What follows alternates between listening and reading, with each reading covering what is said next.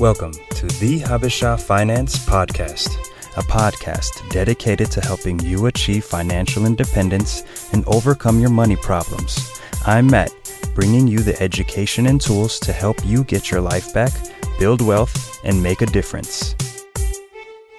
Hey everyone, I'm Matt. I appreciate all the positive feedback and reviews thus far on Apple Podcast, Google, Stitcher, and wherever else you're listening. I am truly grateful for your support. Well, episode 6, here we are, and I think it's fitting that this be dedicated to helping you learn how you can get on the path to financial independence. To give you some background from where we were, we started our journey to financial independence early 2017. Dave Ramsey was our initial quote-unquote financial coach, but quickly moved on from the education he taught so that we could be more optimal with our money and building a life we envisioned for ourselves and our family. And that's something to remember, that personal finance is personal. And I'll say that again. Personal finance is personal. What works for you may not necessarily work for me, and the other way around. And I believe that is important when talking about your finances. So I totally understand if there are going to be some people who disagree with my ideas and my suggestions. I totally get that. And that's the whole point of you listening, right? To understand and even offer different opinions and strategies that can help everyone out there whose goal it is to become financially independent sooner than later. So if you'd like your voice to be heard, reach out to feedback@brotherfi.com. So let's get started on this episode with 5 actions of financial independence you need to do today. Financial independence action number 1. Get life insurance. Parents, spouses, if there's any financially wise choice you can make, it's this. Get life insurance today. It's not about you. It's about what could happen to your family if you died today. And I want that to sink in just a little bit. I want you to think about the financial struggle your family will face without you to provide for them. A good general rule of thumb is 10 times your income, or a minimum that will provide a steady stream of financial support to those who depend on you. So you might want to look at $1 million policy.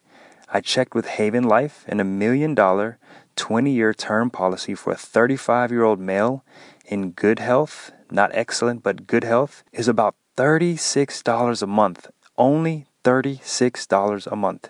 You really can't beat that. You basically have 20 years to build wealth and save like crazy. So go to brotherfi.com/life and get a term life policy today. Also, take into consideration any outstanding debts like a mortgage or student loans a family member may have. Maybe future college expenses or weddings or cars. Things that your family may want in the future. Another thing I'll mention is life insurance for stay-at-home parents. And that amount will vary from family to family. At least $500,000 should be the minimum to cover the stay-at-home parents out there. To the stay-at-home mom and the stay-at-home dad, what you do is very, very important, and that is truly valuable to the family. Now, there is a big debate out there in the market of life insurance that I plan to dig deeper in a later episode. But for now, my suggestion is for 99% of you to get term life insurance. Get a 20-year term, a 25-year term, a 30-year term, or even a 10 or 15-year term policy, depending on where you are financially. It's low cost, meaning you can put more towards other investments and savings accounts as you build wealth to a point where you basically don't need life insurance anymore. The need for it goes away because you've become self-insured. You've become self-insured with investments, with real estate, with a business, or something else along those lines. What I want you to do is maximize your potential. Other insurance you will want to consider having: long-term disability insurance. And this is basically to protect you and your income if you suffer an illness, an injury, or an accident for a long period of time. The majority of employers should provide this, but you'll definitely want to confirm. If you're self-employed, then shop rates to get the best deal out there. As you near the age of 50 and above, then you will want to look at long-term care insurance. Long-term care insurance covers home care, nursing home, assisted living, adult daycare, hospice care, Alzheimer's, and home modification to help with certain disabilities. Like I said, this is insurance that you can put off till about the age of 50.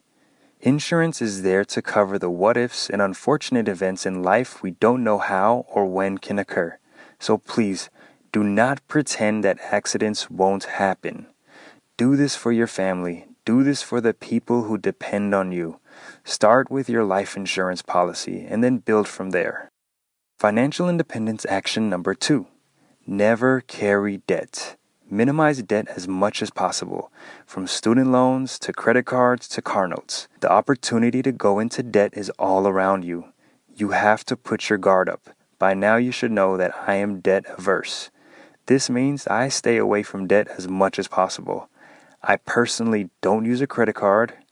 My wife does, but she uses it for work-related expenses that gets reimbursed. And of course, I have nothing against that. I have nothing against you who may wish to build credit and use debt to accomplish that goal. As for me, I am happily someone who would rather keep my finances simple and forego the 1 or 2% cash back for every dollar I spend. Besides, I have to spend money to earn that 1 or 2% of cash back. And, there's a bit of psychology that's already been studied by these professional marketers. You spend more on credit card than you do a debit card. You spend more with plastic than you do with cash. So for me, I'm perfectly okay without debt in my life. Besides, a lot of debit cards today come with similar cash back programs. At the end of the day, it's your choice. And as you begin your path to financial independence, I strongly believe and encourage you to minimize your debts until you can become financially responsible. Financial independence action number 3. Budget everything. When we got married in 2016, we never looked at a budget. We never really questioned how we would handle our money. Thankfully, we got some good advice early on, and now we use a Google Sheets budget to track and wisely spend our money. Every month since March of 2017, we've been knocking down our student loans and other debt we had coming into the marriage, and we're organizing all of that through the budget. We spent the first 5 months of our marriage without a budget. Since then, we've actually been living on a budget for the last 16 or so months, and we don't plan to stop. We budget at the beginning of the month and update it, every few days to keep ourselves honest. I like using Google Sheets or an Excel-style budget because it forces me to manually update it. And so if you have an app, my recommendation, don't connect it to your bank account. Just manually update it. You'll feel more connected and more in tune with what you're spending. So if you can master budgeting, then I think over time, as you reduce your debt to zero, there's a strong likelihood a budget basically, becomes natural to you. And you're not overspending or closing each month wondering where all your money went to. And, the need for a budget may go away. But I really strongly encourage you to budget in your first few years, at least. And who knows, maybe you'll continue to budget even after retirement. Financial independence action number 4. Save 30 to 50% of your income. This by far is going to be the most fun part of the journey to financial independence. You're going to be saving in a 401k, a 403b, Roth IRAs, traditional IRAs, taxable accounts, HSAs, which are health savings accounts, 529 education plans for your children. And there are so many different vehicles to save your money in, and we'll be able to go over all of those in future episodes. But more important than where you save your money and invest your money is how much you save and invest. Starting out, I can understand 30% may seem very, very hard, let alone 20 or 10%.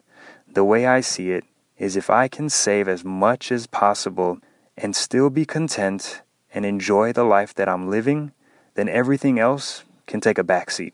I have to come to the realization that I don't need that new fancy car that's $40,000 or $50,000 or the 500 channel cable package.